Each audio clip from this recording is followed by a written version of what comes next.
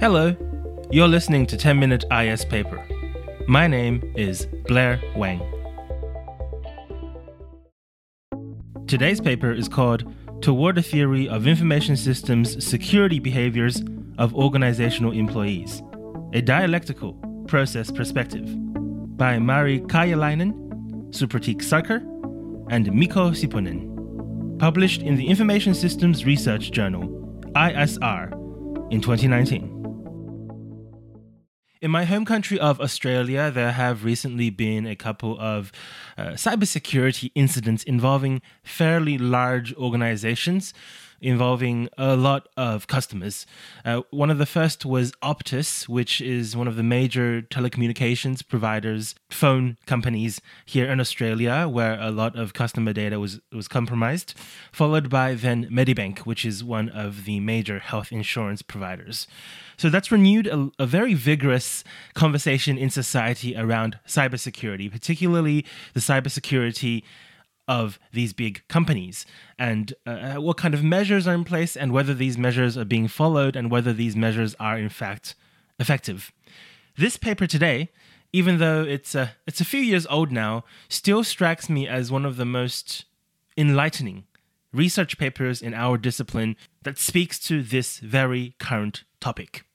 The premise of the paper, in part, is a recognition that in IS research, we're often very preoccupied with the cause and effect between organizational policies around cybersecurity and whether the employees in the company are actually following those policies, and I guess trying to lubricate that connection so that people are more willing to follow policies and more compliant, untangling what seems to be a pretty straightforward cause and effect.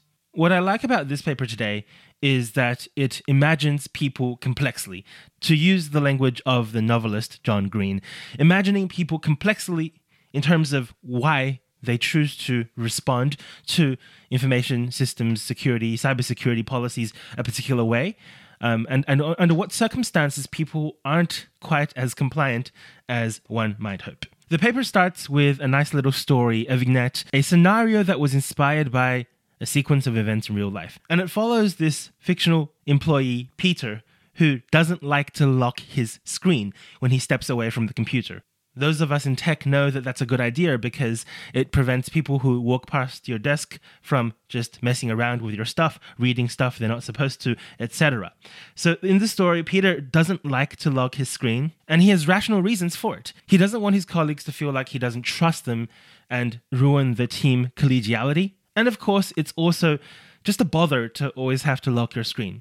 But as the story goes, one day Peter comes back and finds that one of his colleagues has messed with his computer, kind of to prove the point that Peter should be more careful. And so after that, even at home, Peter locks his computer.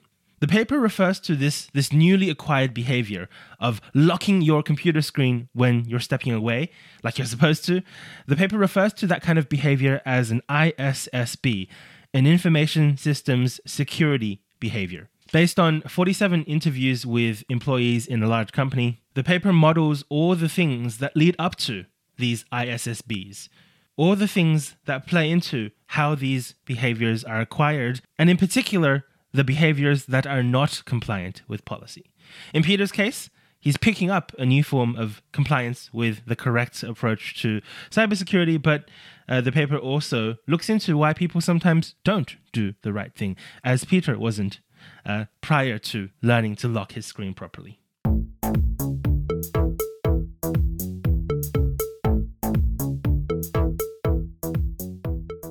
In order to better understand how people make decisions about information systems security behaviors, ISSBs, the paper looks into the tensions that we face when we make cybersecurity decisions. As with any other good research paper, this paper has a big summary diagram that describes its way of thinking about this problem. Page 692, Figure 1, High-Level Dialectical Process Diagram. At the very top, in this big grey box, tension regarding current ISSBs. There are 4 of them. The first one we can already understand quite clearly based on the earlier example of Peter. It's called environmental confidence, openness/trust versus suspicion. Peter would like to create an environment where his colleagues see that he's open and trusting, but the reality of working in a company, as a knowledge worker with sensitive data, is that we always need to exercise a certain level of suspicion. We don't know whether there might be someone on site who is actually a rogue agent. It's my understanding that here in Australia, some of the recent cybersecurity issues may have been caused by people having very extensive access from within the company. Now, there are 3 other such tensions, and to understand these better, we need to look at some of the examples on page 695. They're just a little bit different.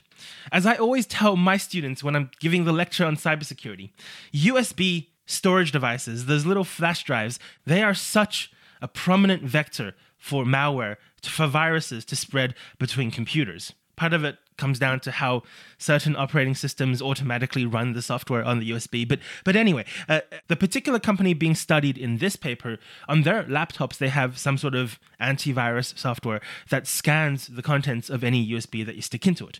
But there seems to be a way for employees to opt out of it if they choose to do so. And on page 695, we have quotes from 2 interviews conducted in this study.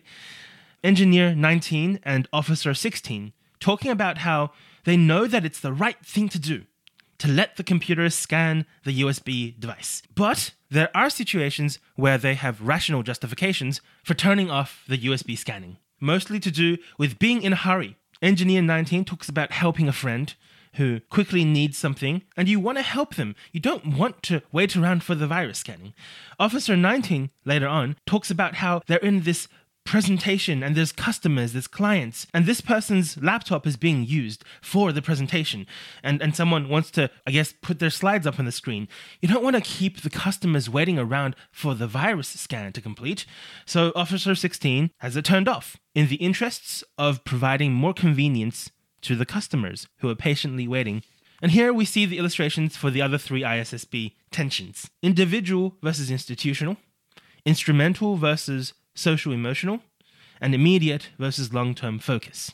What I found most compelling is the final one about immediate versus long-term focus, what the paper refers to as time horizon. Because yes, if you are in a big important presentation with a bunch of customers, there are immediate benefits to just turning the virus scan off. You might be able to score an additional contract. You might be able to get these customers to be just a little bit less annoyed with these shenanigans. But what about the long term? In the long term, this kind of practice can introduce problems. But it's the interplay between these tensions and how individuals choose to balance them in light of different kinds of circumstances and experiences and change triggers that ultimately are very formative into the ISSBs, the information systems, security behaviors that people actually play out in their day-to-day lives.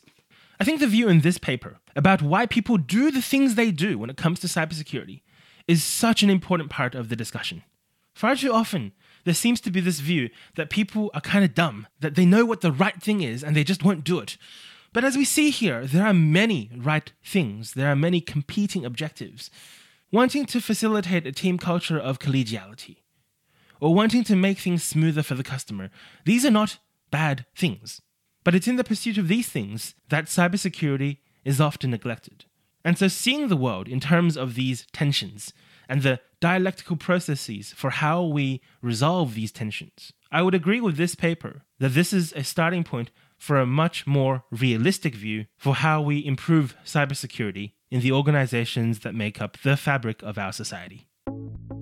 This has been an episode of 10-Minute IS Paper. Thanks for listening. The music on this podcast is composed and performed by Kevin MacLeod and generously licensed under Creative Commons.